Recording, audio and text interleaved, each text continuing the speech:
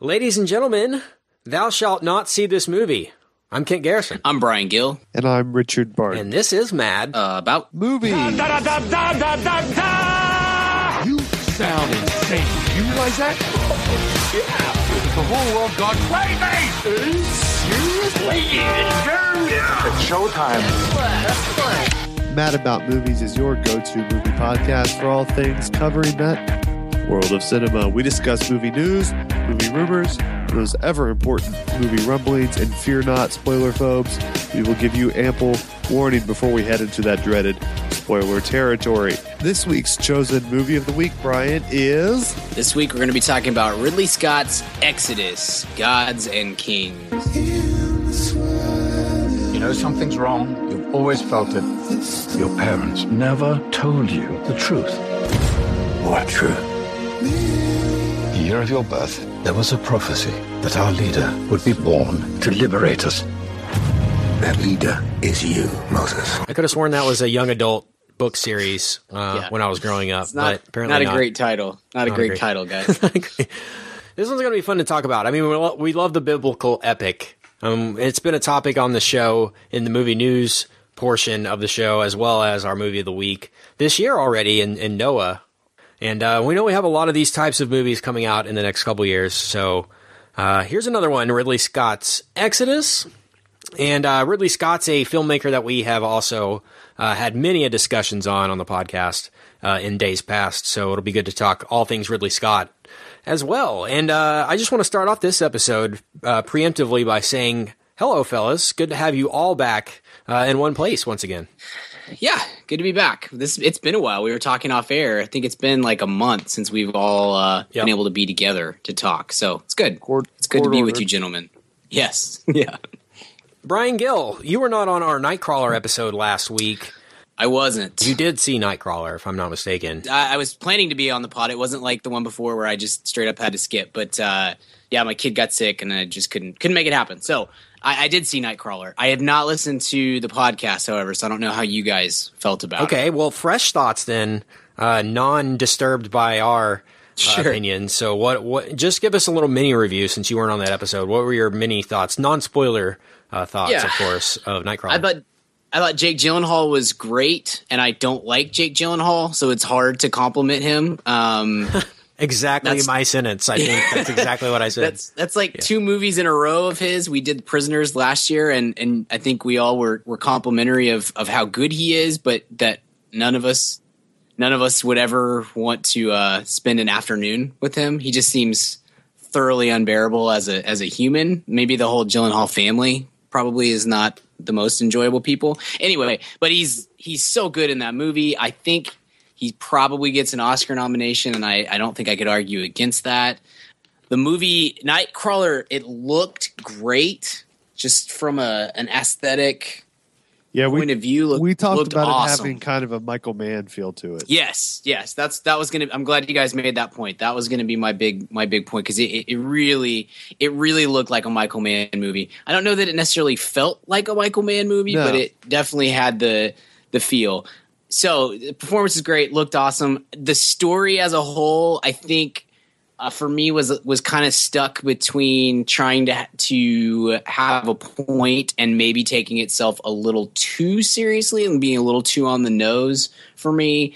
So I didn't think maybe that the movie as a whole measured up to the parts that are really good. So it was, I think it would probably be like a B plus for me, with some elements that were definitely in the A plus territory. Good thoughts. I think I give it an A minus.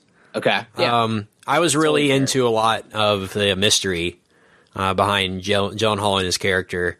I was just super interested in that world of how the news gets its news, So that really interested me as well about the plot. It was just a pleasant surprise, in my opinion. Yeah, I wasn't looking forward to seeing it at all. Yeah, I liked it a lot. Just has something, I don't know, it just didn't appeal to me. But part of that, again, is probably Gyllenhaal, who just doesn't appeal to me as a human being or an actor. So, what are you going to do? Well, Brian, you weren't on that episode last week, so I guess you didn't hear Richard and I's conversation about this Sony hack. No, I did not. So I guess we should start this episode off with a little bit of movie news, rumors, and rumblings. Movie news. Yes! Rumors and rumblings. That's awesome! Let the filibustering begin. We talked a little bit last week, mainly, Brian, just about the fact that the hack happened. I guess for those of you who didn't listen to last week's episode or aren't aware of this movie news, the official story, or I can't even tell if this is a rumor or an official story, because they don't know who did it or who's responsible, but hackers, I'll say, have hacked into Sony Pictures databases, emails, hard drives, I'm sure, personal computers, etc., and revealed information about upcoming projects, potential projects that never came out, personal feelings between executives and actors. They're leaking movies themselves, threatening terrorist attacks on citizens and cities alike. If this movie, The Interview, starring Seth Rogen and James Franco, of all people, gets released. So surprised that this is has become such a big deal. But when you look at the severity of the situation, you don't really know what to think. So I think safety is the best precaution in all measures. So we can talk about the hack in general and just some stuff that has come out about it. But once again, by us, the media, and the media that has reported the news basically falls into following the terrorist demands. I guess reporting the news would be following into their demands as well, reporting that they've even done this. So the official statement by Sony, I'll give it a little bit later, but let's just say The Interview is not happening. Guys, what have you thought about this news? We followed this story for the past few weeks here on the show. Brian, what have you heard about it? And as a movie guru expert that you are, what are your thoughts on it? Yeah, this is a really complicated deal for me because I kind of take, I don't know, did you guys read Aaron Sorkin's letter, the op-ed that he wrote for, now I'm forgetting who he wrote it for, but yes. New York Times.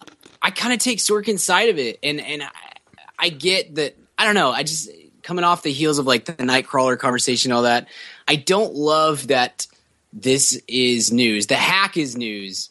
I don't love that, like, Paul Reiser's email to a Sony executive trying to get mad about you on DVD is news. Exactly. Both from two sides. For one, that's not news. The idiocracy of, we have web pages now dedicated to part of an email that Paul Reiser sent to an NBC executive, and that qualifies as news.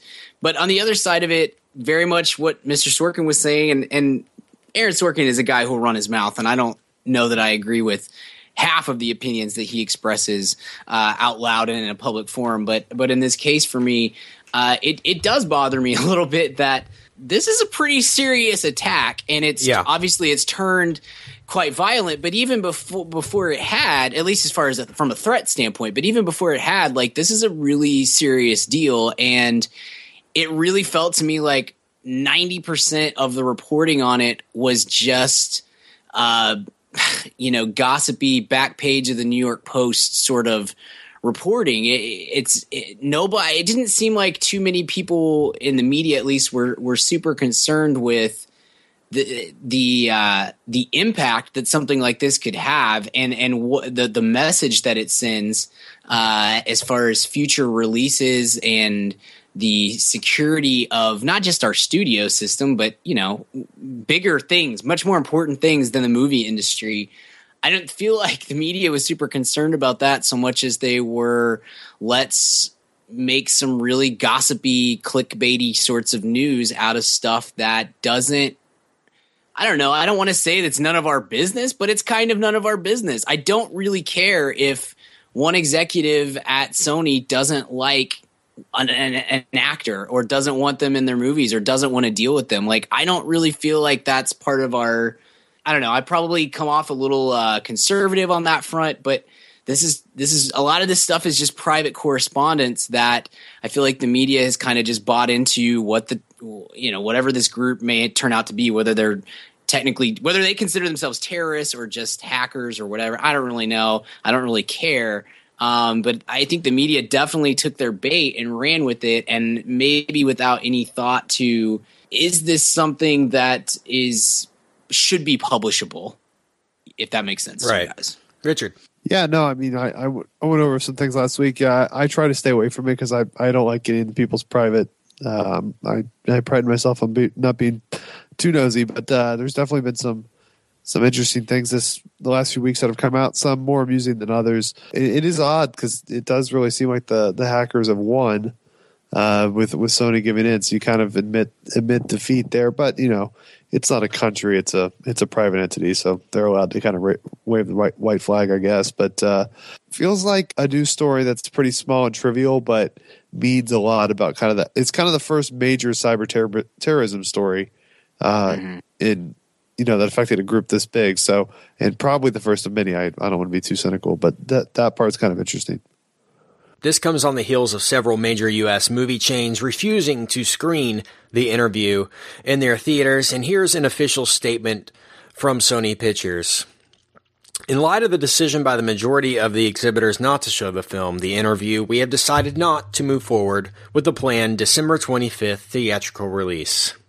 We respect and understand our partners' decision and, of course, completely share their paramount interest in the safety of employees and theatergoers. Sony Pictures has been the victim of an unprecedented criminal assault against our employees, our customers, and our businesses.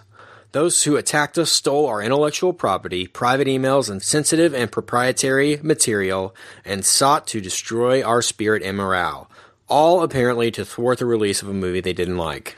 We are deeply saddened at this brazen effort to suppress the distribution of a movie, and in the process do damage to our company, our employees, and the American public. We stand by our filmmakers and their right to free expression and are extremely disappointed by this outcome. So what are your thoughts, guys? Brian, I guess, any thoughts of their official statement?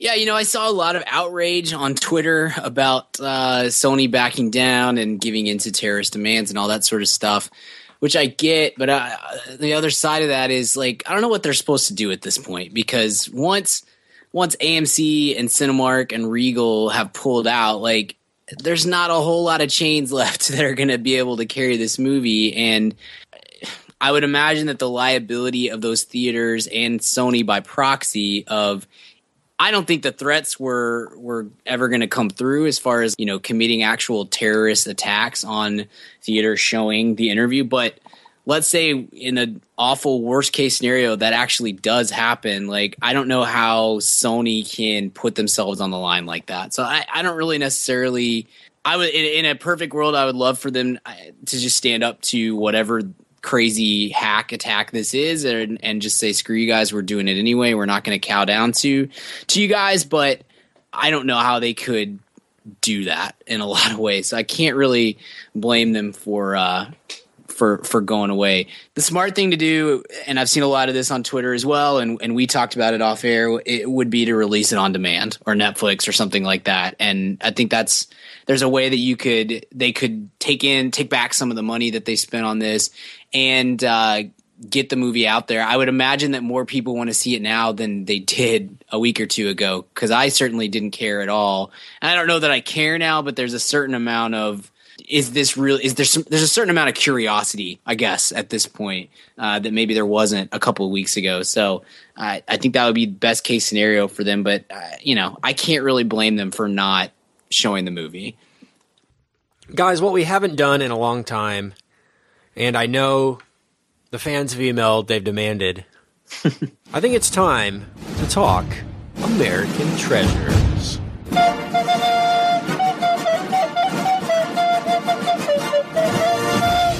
We have a little Hall of Fame on the show. We call it the American Treasure Hall of Fame. It exists on our website, madaboutmoviespodcast.com, and it's full of celebrities that we have inducted into this esteemed hall. But these people are what we define as great about the American cinematic landscape. We hope and pray that they have a sense of humor about themselves. That's the main requirement, but we also require that they have been in the business for at least 25 years, or if they are 50 years old. So the rules are we each bring one nominee to the table, and we each vote, and the majority wins. And it's pretty much as simple as that. Yep. They must be American citizens, or we can induct, we have a few members of the North American Treasure Hall of Fame. So we can do that as well. Yes, they must be must be American, and we have two wings, actors and public figures. So without further ado, Brian Gill, who would you like to bring to the table this week for American Treasures? I'm going to bring a gentleman who would be our youngest member, I believe. Oh. Would be the youngest member of the American Treasures Hall of Fame, but he has been in the public eye for well over 25 years at this point, so I think he's eligible. He is one of my favorite comedic actors, even though he is often in a movie that's not that great. So his career path, his resume, if you will, is a little hit or miss, which is something that we do take into account. Mm-hmm. But I think his highs outweigh his lows. So I think he speaks for himself. But if I need to make a case, I will. So I'll just bring him up. I'm going to nominate American Treasure Jason Bateman. Ooh, that is a youngin'. He is 45 years old, but he started on Hogan Family in the early 80s. So he's got the mid 80s anyway. But he's got the 25 years down. Silver Spoons as well. Little House on the Prairie. Right, he got the TV vote going. Don't forget Teen Wolf. Yes, Teen Wolf. Teen Wolf 2. Right. Teen Wolf 2. The only Teen Wolf. Yes. Richard, give your thoughts first. I'm still kind of brewing mine. Yeah, we love Arrested Development on the show. We love, I think we're big fans of Bateman on here. You're right. His resume is a little hit or miss, but there's some pretty strong hits on there. Yeah, this is one I haven't thought of because I think of him, even though he's been around for 275 years, I think of him as young still. So this is coming out of nowhere, so I have to ponder it. Kent, what do you think? Brian, if you will, state your case for sense of humor about oneself. He's always a great guest on Conan or I haven't seen him on Jimmy recently, but anytime he shows up on a late night show, he's always very funny. He's always got a bit going, which I think is a great indicator of a sense of humor about himself. A couple of months ago, he was on Conan and talked about looking for an apartment with Will Arnett because of their closeted relationship. He's a guy who grew up in the industry, and I think there's one of the sayings about actors is that the ones who grew up in the industry who are kids in LA are usually the ones who are most grounded and have the most ability to handle life. I think that's part of having a sense of humor about themselves. Unless they're Leif Garrett. Setting a record, keeping it going. So I think he's got that going for him. Yeah. From a credential standpoint, Richard mentioned Arrested Development, which I hold up as the greatest sitcom of all time. He does really good serious stuff. Juno, he's great in Juno, and I know that's a movie that we tend to dismiss at this point because it got so hyped early in its run, and now maybe people have kind of forgotten about it. I do too, and he's great on that. In that, he's really good in a movie called The Kingdom that is very serious, really good in that stuff. And here's my last point on his virtues. So in basketball, Grantland recently did a piece on or a series anyway on moves like the Dirk Nowitzki one-legged leaner and stuff like that, the iconic moves of basketball. And I think Bateman is a guy who has a move, and it is the long pause. He is to me, at least as far as this generation goes, he is the master of long pause comedy, where somebody sets him up for a joke and you get the pause and the look at the camera or the actor that he's playing off of, and a breath, and then a joke. And I think that's I don't know. For me, that's a point of deserving notice as far as American Treasures go, because I think he's got something that makes him iconic for me, at least. Okay, this is one that's stumping me. I really can't. I honestly, with 100% sincerity, am 50-50 on this one. Because I feel like he's just coming into the public's eye, even though he's been, like you said, around since the ancient of days. Richard, can you push me in one direction, whether it's for or against, either way? You know what? I won't even have to do that. I'm going to vote yes. So your opinion means nothing. There you go. American Treasure Jason Bateman, inducted into the American Treasure Hall of Fame. Richard, what's your nominee for this week? Your denim vest is in the mail. I have a North American treasure. Ooh. And it's an interesting one. Chad Kroger. Chad Kroger. You guys may not agree. And the hardest argument is not going to be sense of humor about himself, because he definitely has that. It's probably going to be the career, because I don't know if his career has necessarily lived up to his talents, and sometimes plays on his more annoying traits. But he has some really good ones too, and I think he's a really unique comedian that doesn't get enough credit. But I'm going to go North American treasure, Howie Mandel. Whoa. Wow. Didn't know he was Canadian, first of all, so I... Explains a lot about him, actually. No. Wow. Brian. I gotta look up the IMDb, because that one totally took me off guard. I was not expecting that at all. Make your case, Richard, just so we can... Well, he's a germaphobe. He just, it's more of a... Yeah, well, that's cool, too. Get that out of the way. No. He's kind of along with Martin Short, who's a North American treasure, and Robin Williams, who's an American treasure, rest in peace, of guys that are, like you kind of said with Bateman, always like super prepared for a talk show and are like almost professional at it. Loves to make fun of himself. While he is a germaphobe, he'll hate himself for it publicly and kind of make a mockery of it. He's also like one of those kind of super Hollywood guys that other comedians and people tend to just adore, that maybe the public doesn't appreciate enough. And he's had a very, he was on St. Elsewhere, which was a big time drama back in the 80s. So he's shown some range. I always think he's pretty good. I've seen him in a few dramatic roles in Big Decent. And most importantly, made it cool for white guys to shave their head. When before it was just cool black guys like Michael Jordan. I thought Paul Schaefer did that, but I'll give Howie Mandel. They shaved around the same time, because Paul used to have them around the side too. Gotcha. And Howie Mandel doesn't have to do it. He can grow hair. He chooses to I hate people like that. Just die. So in that case, no, not a North American. No. Okay. I'm just kidding. Let's not forget Deal or No Deal, which brought him back into the light for good. So I will have to say yes on Howie Mandel, unless Brian was going to vote no, and feel strongly about that. But no, I he would get my vote based on Bobby's World more than anything else. Yeah, I love Bobby's World. Forgot about that. Kid. Yeah.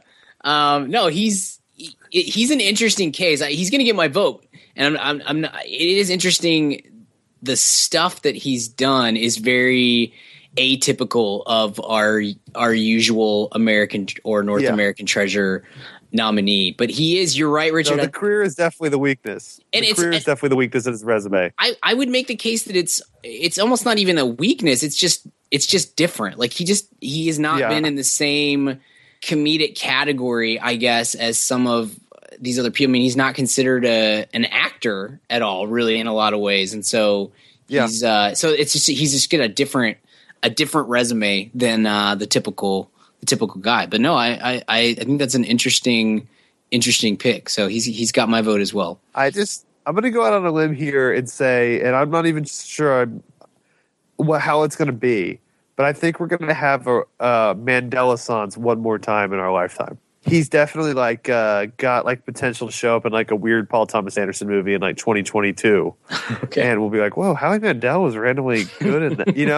I think that's ahead of him. Yeah. I just have this weird feeling about it. He's the type of person that would do it and play totally against type and murder Jennifer Lawrence in some weird movie. And we would all be like, wow, Howie Mandel, huh? So when that happens, you'll see, America. I'm always early on this stuff. Brian can attest. It's true. Yeah, he could play the Chris Tucker role in Silver Linings Playbook. Just randomly shows up and you're like, whoa, what's happening here? Yeah. Okay, I'm down. I'm enjoying it. But I don't know why. Yeah. So another American treasure. That's 2 for 2 for tonight. We are. That's pretty good. I'm going to mix things up a little bit. We've got some out of the box nominations here. Yeah, I have another out of the box one. So I'm going to go public figure on you guys. Ooh, I like this. This is a well-rounded trifecta. It always is. This guy has been around well into the qualified range of 50 years old or 25 years in the business. His career spans multiple industries, most notably the music business. Here's a guy who rose to prominence in the state of Texas. So he's a nominee that hits home with everybody. He's shown up in film, television, and of course, radios around the world. I'm going to go ahead and throw this one out here for you guys. American Treasure Willie Nelson? That's a good one. You want to make your case? One. Yeah. Well, first of all, he's Willie freaking Nelson. No. I feel like it was when I brought Jack Nicholson to the table. It's like, well, he's Jack freaking Nicholson, man. No, but of course, pioneer of country music. He's used the same guitars his entire career. Pioneered an entire genre of music, almost single-handedly, with the likes of Johnny Cash and others back in the day. Still awesome to this day. Still great. Plays concerts all the time. Sounds as good as ever. Has a great band, of course. He's no Florida Georgia Line, but yeah, that's true country. He's somebody that, like I said, shows up all the time in random movies, television shows, and it's always great to see him. He was in the Muppet movie, for God's sake, right. in 2011, cameo in that. Has been an advocate for some recreational drug usage, which has been well publicized, but that's all the better. Nothing more American than recreational drugs. And, he's somebody that is hilarious, too. He's always on talk shows, and you would never guess what he did for a living. You'd just think he was an old cool guy, but he's randomly like a genius musician and a really funny person. So I think it speaks for itself. Like I said, Willie Nelson's an American icon and definitely an American treasure in my opinion. And he's going to look really cool he's going to look really cool in the vest. He will. He'll add some patches to it. Yeah. Some peace signs. He'll actually, it'll be one of his, it's a good sign when it's actually one of his lesser gaudy denim vests, because he has others. Yeah. He might be the only member of the American Treasure Hall of Fame that already had a leather vest. Yeah, he may show up to the ceremony with some denim vest, pardon me. Yeah, with some accessories on his denim vest. We can only hope. By the way, Bill Cosby, we want our denim vest back. So that's the end. Yeah, what do we do about that, guys? Brian, we decided. Okay, I have one question. We talked about this when Brian wasn't here, and we decided. Is OJ in the Hall of Fame? Is he in the Football Hall of Fame, you mean? That's what I'm basing it on. If OJ's still in the Hall of OJ Simpson is in the Pro Football Hall of Fame, yes. Then the cause stays in. Yeah. Can we just suspend him until he actually gets something like an actual court says he's guilty of something? Is that possible? I don't know. Yeah. This is the worst. I don't know. We said, Brian, when you weren't here, that you could decide since you inducted him or brought him to the table. Oh gosh, yeah. Looks real strong on my resume now. For child molesting? I don't know about you guys. Against child molesting. But the last American Treasure banquet, that punch knocked me out. Oh God. You think that? And on that note, it's been a great segment of American Treasures. Like I said, you can find our full list on our website, madaboutmoviespodcast.com, and stay tuned to the first episode of every month, in which we bring new nominees to the table. Except for this month. Yeah, unless we're really busy and haven't had a chance. Unless we don't. Let's move on. Let's talk Exodus, Gods, and Kings. I want Moses and his family dead. What is the most important thing in your life? You are. And when will you leave me? Never. Last year, guys, we talked Ridley Scott's The Counselor. I don't know if you guys remember that. Anybody remember? Oh, that was Ridley Scott. I've tried to block it out. No. But, remember that one? Yes. While I was in the theater today, I was thinking to myself, gosh, when did we talk about a Ridley Scott movie? And I was like, I don't think we did Prometheus. And then I was like, oh yeah, The Counselor. Wasn't that oh my God, it was a Ridley Scott movie. That's the worst. I can't believe that we had that. I hate that movie so much. Remember when remember in that review, when we discussed the fact that Ridley Scott is doing a Moses Exodus movie, and this could be his resurgence, that this is something that could bring him back to Gladiator days of Ridley Scott. Yeah, not the case. Yeah. Whoops. This movie's epic. I'll say that. For all the wrong reasons. Who's going to be the person to step up and talk about their initial thoughts here? So let's play America's favorite game show. How long did Richard make it? So I ask you guys the $1 million question. How long did Richard make it? I'm going to go 43 minutes, Dick. Brian? I'm going to go... that's 43 minutes. Put 43 up on the board. 43 up on the board. Now, Brian, are you going to go higher or lower? Let's see. The movie was 43 minutes. Movie was 2.5 hours long, so I will go. You know what? I'll go right down the middle. I'll go 1:15. 1:15. The number is 1 hour, 12 minutes. Yes. Wow. No. Did you have a timer in your pocket that you started in the title sequence? No, I've since we started playing this game, I notice when they start. I check my phone when they start, and then I make sure I note it when I leave, and because I care about the show and I care about the listeners. Well, so you I did can make get it down to the T. You did make it longer than I thought you did. What I want to know is what was it that drove you from the theater? Like, what moment where you're like, "That's enough," and I'm out.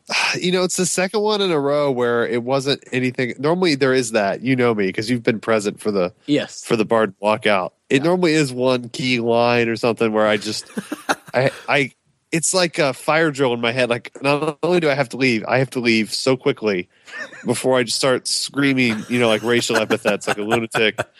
Yeah. So, but this one was just sort of a lack of like, I kept wanting it because I like Ridley Scott a lot, like his good movies.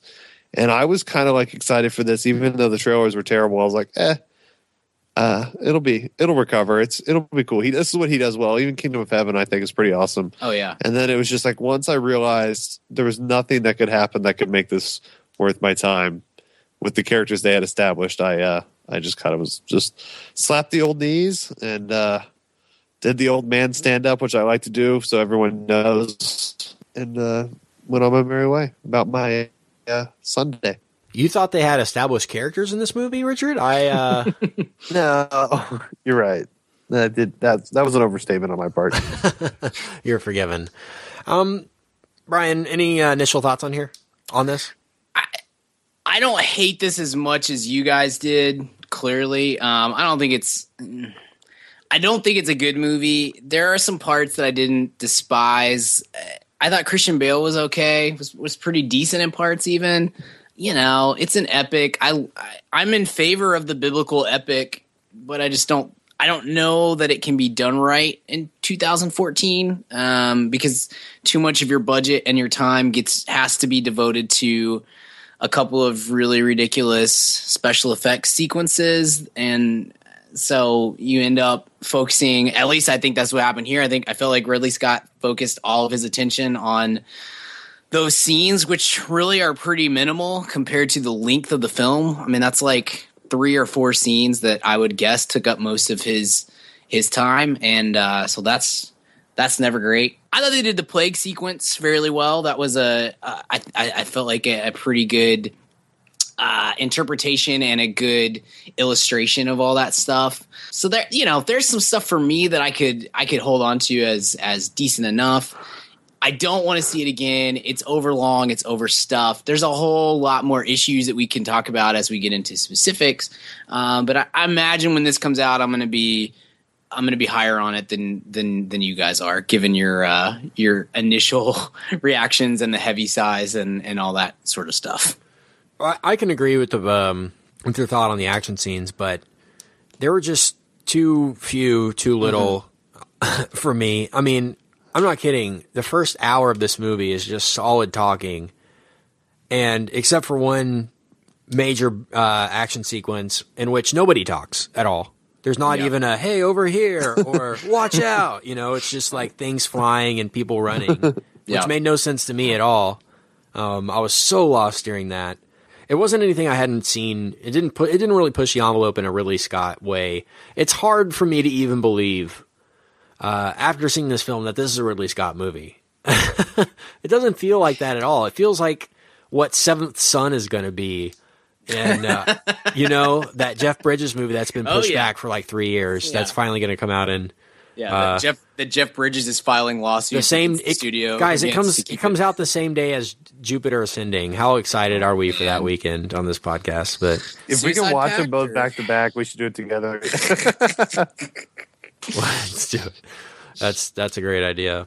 That would be so great to watch that news story of 3 podcasters after a back-to-back showcasing of Sun and Jupiter Ascending commit suicide in front of a theater of moviegoers today. One compliment that I do have to give Mr. Scott is he knows how to pick locations. I'll give him that. There's some of the locations in this movie are breathtaking. Specifically, of course, the final, I guess, non-spoiler to say, climactic sequence with the Red Sea parting. Really liked how he displays the Moses leading the people through the desert. The amount of people didn't really occur to me or wasn't illustrated well enough in the Charlton Heston 10 Commandments, which I guess is really one of the only comparisons you can make on a theatrical, like, well-known mass scale. I was really impressed by the scale of just the amount of people that were involved in Moses's little exodus. Mm-hmm. That impressed me, and I will say that that was one of the few moments that impressed me in the movie. Brian, what did you like about this movie? You said you liked more than you, of course, have given away thus far. But yeah, and I guess I should probably give the disclaimer in case we picked up new listeners in the last couple of weeks. Like, I work for a church. I'm very my faith is very important to me, all that good stuff. So anybody who sees a movie takes their own biases and perspectives into a film. That's my perspective. I always like to put that out front if we're going to talk about church, biblical sorts of stuff, so that everybody knows. But this is a great story. Whether you believe the Bible or not is kind of irrelevant to this. This is a really good story. This is a much better story than Noah. I went back and listened to our Noah podcast earlier this evening just to kind of get a feel for what we talked about and stuff, so that I wasn't, repeating myself or anything like that. But whereas Noah is I think is less than 90 verses long in the Bible, and there's not a lot to work with. This is a lot. There's a lot of material there. It's like 14 or 15 chapters up until they actually leave Egypt. And to me, it's a great story. It's one of my personal favorites in the Bible. And there's just a lot that can be gleaned from it. Again, just from a storytelling perspective, whether you believe it or not. So I think this movie benefited where Noah did not. This movie benefited from having great source material to work with. And I think that most of the better parts of the film I think it's because it's inspired by something that actually is a really interesting story. The plague stuff, Ridley Scott handled quite nicely, I felt like, with the exception of the crocodiles. I thought that was kind of a cop-out. I wanted to bring up I don't remember the gator fight in the Bible. Yeah, that was look, everything's open to interpretation, and I certainly am not going to hold Ridley Scott to my personal biblical, interpretation of the Bible and biblical beliefs and all that sort of stuff. But that was a cop out for me, and I'll speak more to that in a second because I think that's a problem with the whole movie. But I thought they handled the plagues pretty well. You guys are both right. Like, there's the character establishment and development of Moses, of all the characters, but especially of Moses, is not very good. But I did feel like, for all the mushiness and the kind of, I don't know, the pros and cons, mostly cons of the script, I felt like they did a fairly decent job of writing for Christian Bale and giving him some decent lines and stuff like that. I'm a fan of Christian Bale as an actor, and for whatever reason that has become slightly unpopular. I think it's more fun to bash on him because of the Batman voice and stuff like that. But the dude's a really talented actor, and there's some moments within this that I think he maybe doesn't necessarily shine, but I think he has some pretty solid moments throughout. So that's pretty great. Some of the action. I didn't enjoy the first action sequence much at all. I thought it was way too spinny and fast, and as Richard mentioned, looked like it was filmed by Louis Leterrier. I hate that style of action. Maybe it looked better in 3D, but that is beside the point to me. But the climactic, the Red Sea, all that sort of stuff, that was pretty well done in my opinion. So. And I didn't mind at least the concept of the God character with I don't think it's a spoiler at this point, but God is portrayed in this film as like an 8-year-old boy talking to Moses. And I had some issues with the way that he is presented, at least as far as terms go, and his his temperament, I guess. But as far as the actual personification and the way he talks to Moses and stuff like that, I thought that was an interesting take, if one that would not be my personal interpretation. Yeah, I was actually okay with that, and that portrayal or way of, I guess, portraying God on screen. Mm-hmm. I actually personally liked Aronofsky's version in Noah, in which Noah has dreams, which is perfect for Aronofsky.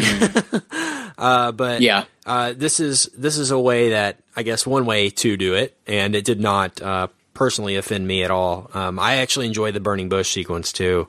Yes, I did too. Yeah, earlier. I think that's another one. One of the more iconic scenes in the Bible that I enjoyed about the story, when Moses drops down his staff in the Pharaoh's presence and it turns to a snake.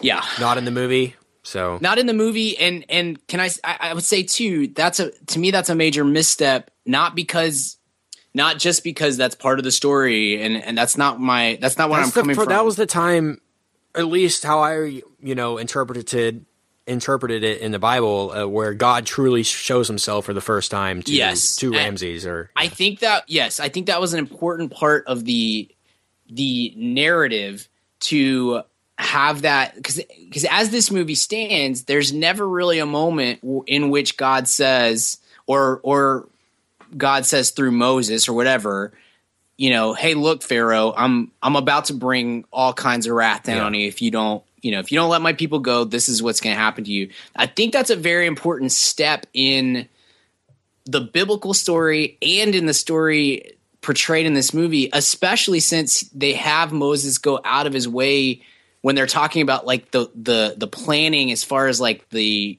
battle sorts of stuff of, we've got to get the Egyptians to force the Pharaoh to let us go.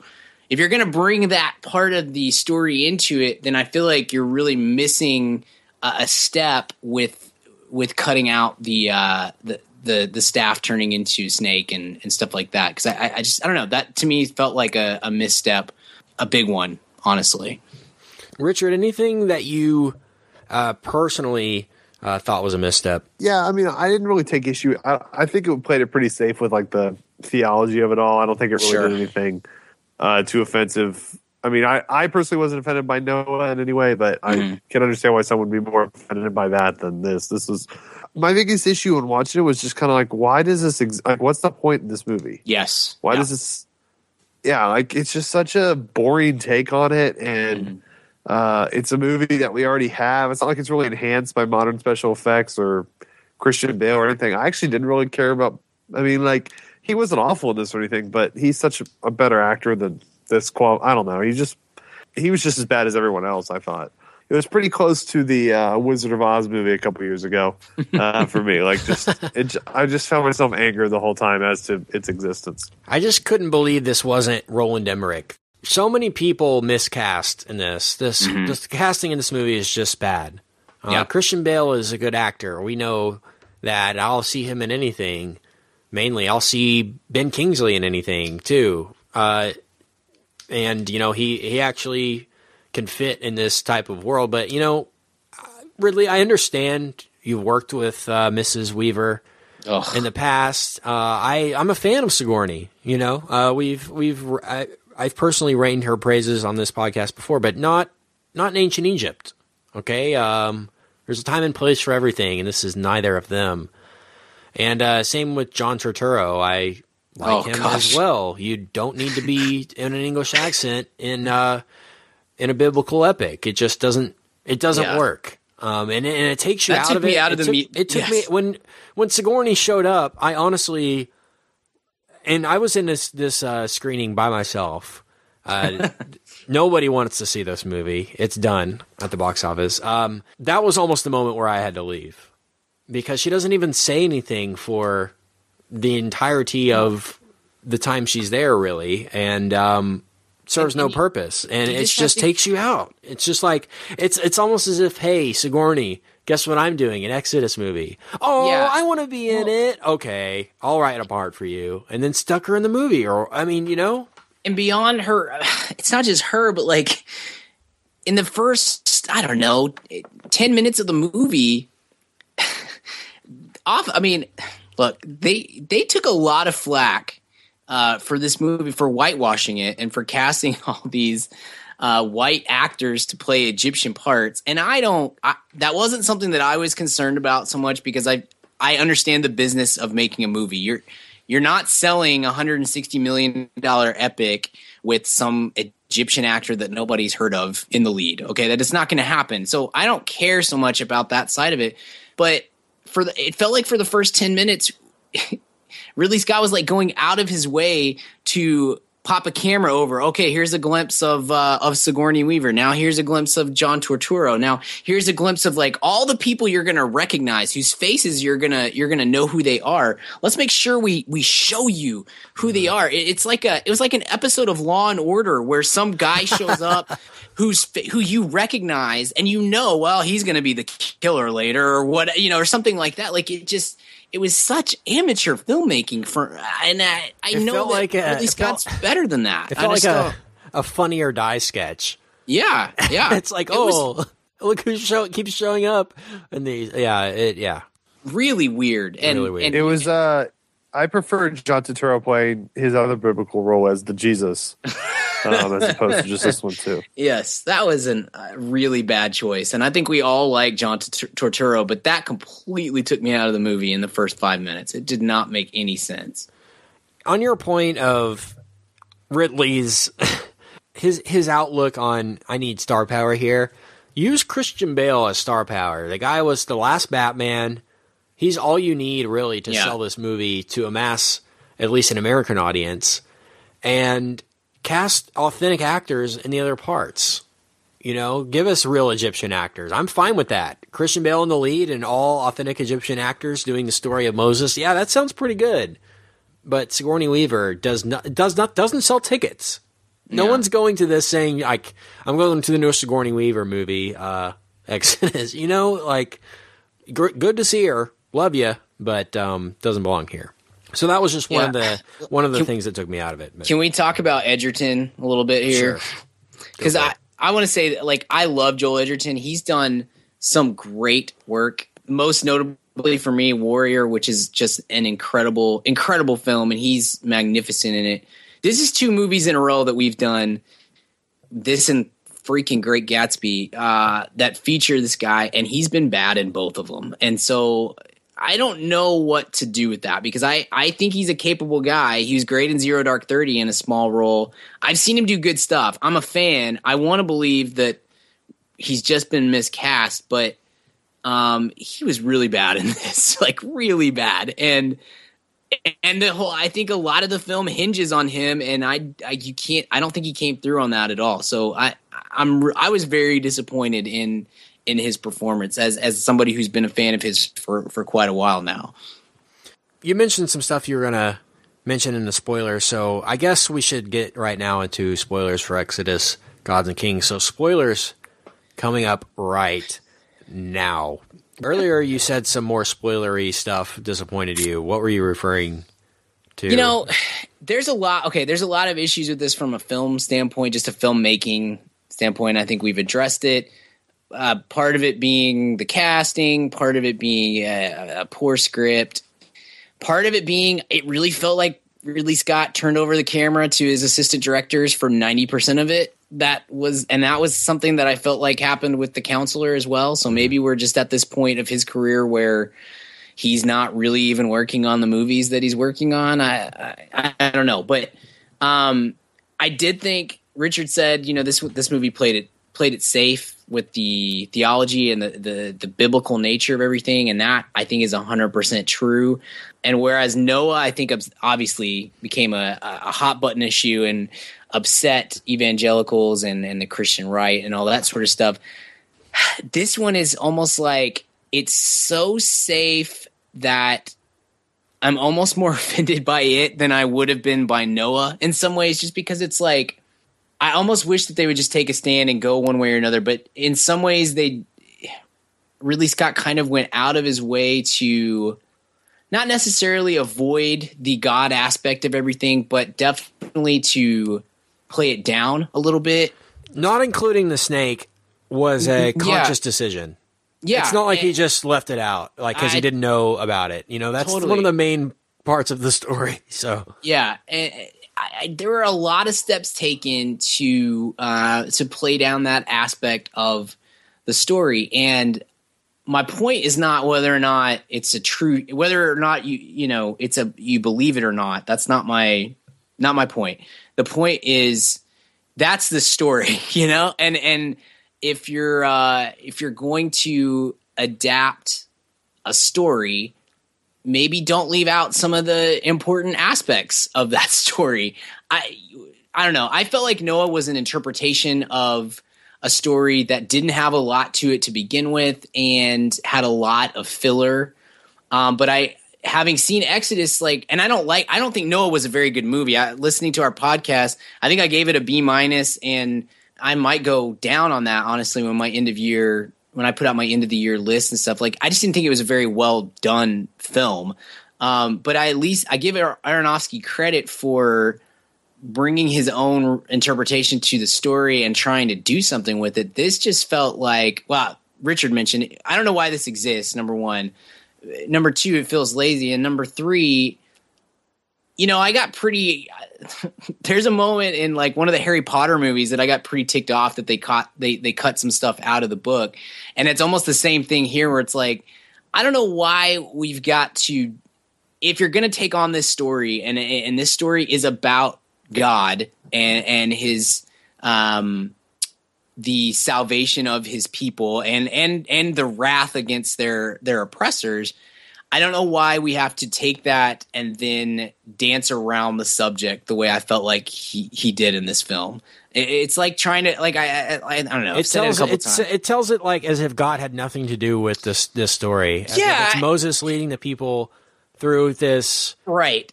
But the story is God's using Moses to do this, right? Not the opposite, But it almost doesn't. It doesn't even quite take a stand on that side either. Yeah. I think that's something that Noah succeeded in, and it's part of why people got so angry. And I say evangelicals got so angry about it was that it was so man centric, and it tried to make that story about Noah, and I think it was very successful at that. That wasn't something that I really liked, but I got if that's what he's going for, it worked.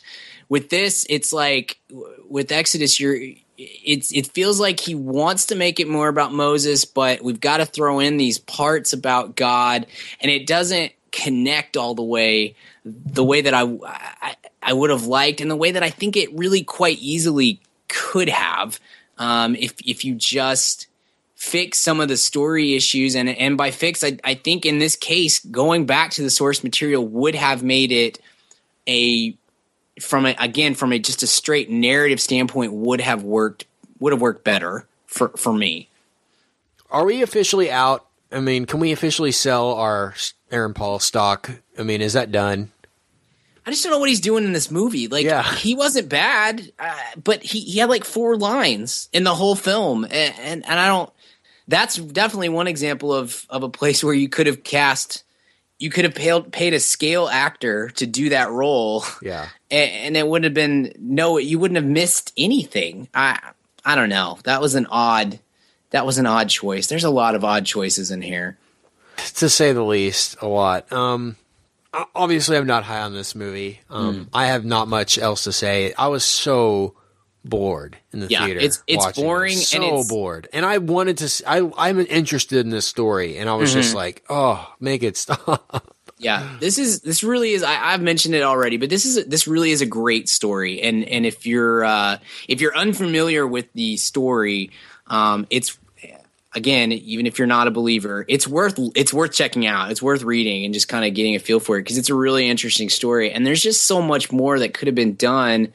You guys are right. Like, it's boring and it's very, almost to the point of being purposefully emotionless. And that to me was an issue as well, because this is not a story that should be an emotionless, robotic blank story the way it is. It's told here, and that is a major miss, a swing and a miss to me. Yeah, well, it was number one in the theater this past weekend. Only $24 million it made. Yeah, big didn't disappointment. do so well. Yeah, It made 50 overseas though, so Right. it's already got half its money back.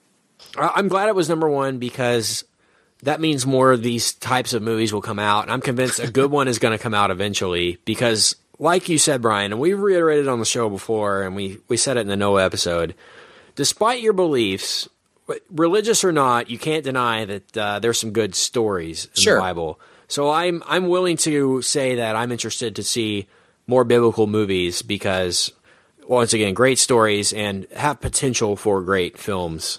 If the right person's involved. Like, I think Spielberg needs to do I was about to say that exact same thing. We need Spielberg to do a biblical epic, and I think he could have handled this story quite well. Agreed. So let's move on to grades, guys. I'm going to give Exodus, Gods and Kings, the good old Kent Garrison, F-. Whoa. Minus. Richard. I'll go D-. Brian. Man, y'all were way lower than I thought you would be. I'm going to go C+ ish, and maybe drop that down after I think about it a little more. I mean, I give it the F- if I never want to see it again. And I honestly I never want to see. I don't actively want to see this movie again at this moment. And again, I'm dazed from having seen it last, but I don't think there's going to be a time in the next year where I'm going to be like, you know what I really want to do right now? Sit down and watch Exodus, Gods and Kings for 2.5 hours. But who knows? The future is wide open. So let's move on, guys. Let's hit a quick weekly recommend. Weekly recommend. Netflix has released 30 for 30, and they seem to be releasing these on the weekly basis, like almost the week after these things air.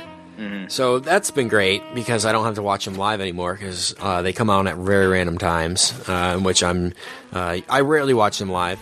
But I want to suggest one for any football fans out there, or fans of just documentaries in general. It's Rand University, the story of Randy Moss. Yeah. And I don't know if you guys have seen this one, but it's spectacular. Randy Moss was an absolute freak athlete when he was in high school, college. And I knew he was in a lot of trouble as a youth, but I didn't really know the extent of that. And this documentary does a great job of going into that, and also showing his highlights from those days. This kid literally would catch the ball, and no one would even come close to touching him, let alone tackling him on the field. So he was amazing. Incredible to watch that footage. I'd never seen that stuff before, and let alone Hall of Fame NFL career as well. Oh yeah. And very interesting human being. Of course, brought us the phrase "straight cash, homie," which will never die on this podcast, at least. But freaking Randy Moss, homie. How are you going to pay child support? Straight cash, homie. He's almost American Treasure worthy. Just the fact what kind of a personality this guy is, and he'll be in the Pro Football Hall of Fame, that's for sure. Absolutely. But Rand University, very interesting documentaries to check out on Netflix. So that's my recommend. was a good one. Randy Moss, probably my second favorite football player of all time. Love that guy. Wow. That was a freak of nature. I don't know that you'll ever see a guy like him again. He is a one of a kind sort of dude. My favorite was in the part of the documentary is when they say the Dallas Cowboys select Greg Ellis. Yeah.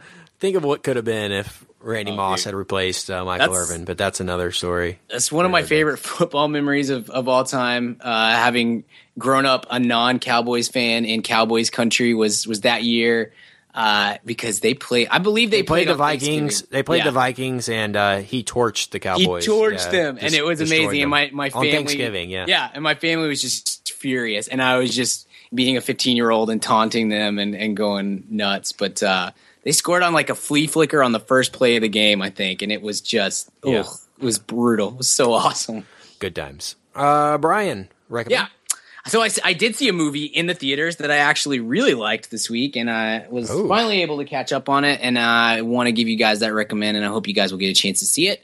I finally got to see American Treasure Bill Murray in St. Vincent, and I am happy to report that it is more than good. It may make my top 10 at the end of the year. I'm super, super high on it. I'm bummed that we didn't do an episode 3 months ago when it first came out.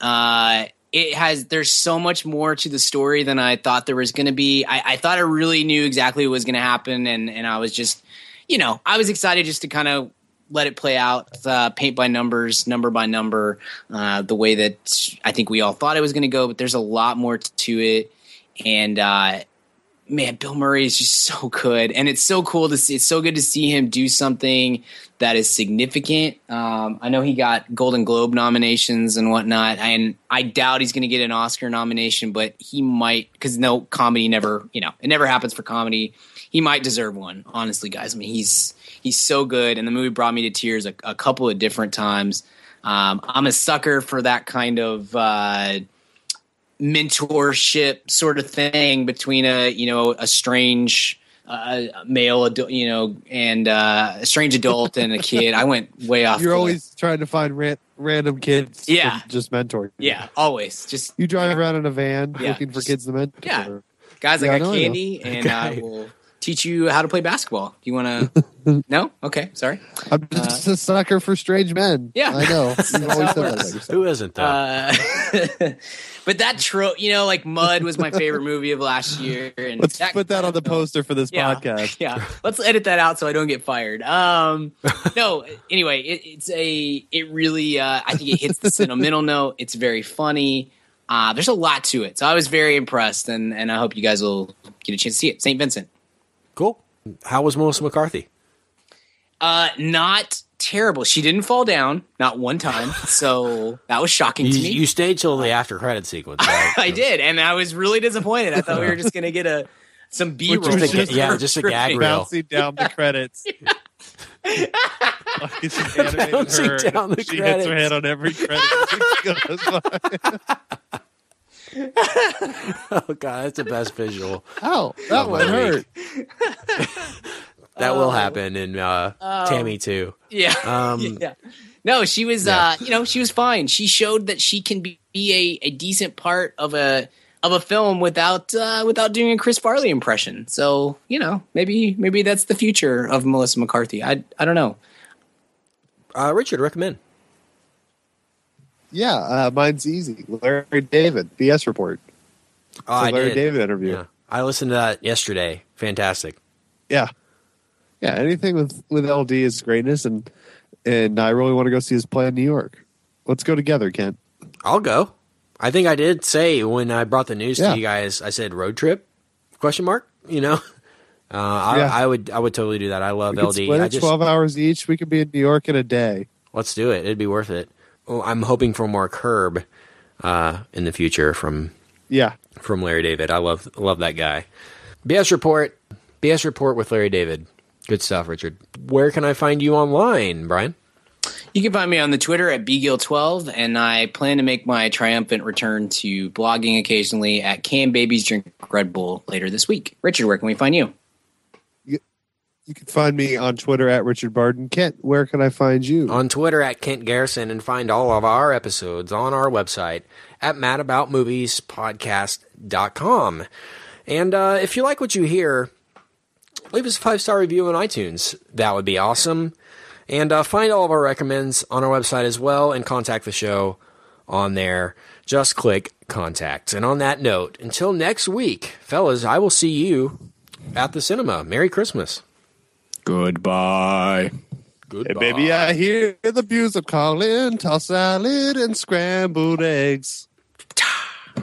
Oh, baby, I get it, seem confused. Hey, but maybe I got you pegged.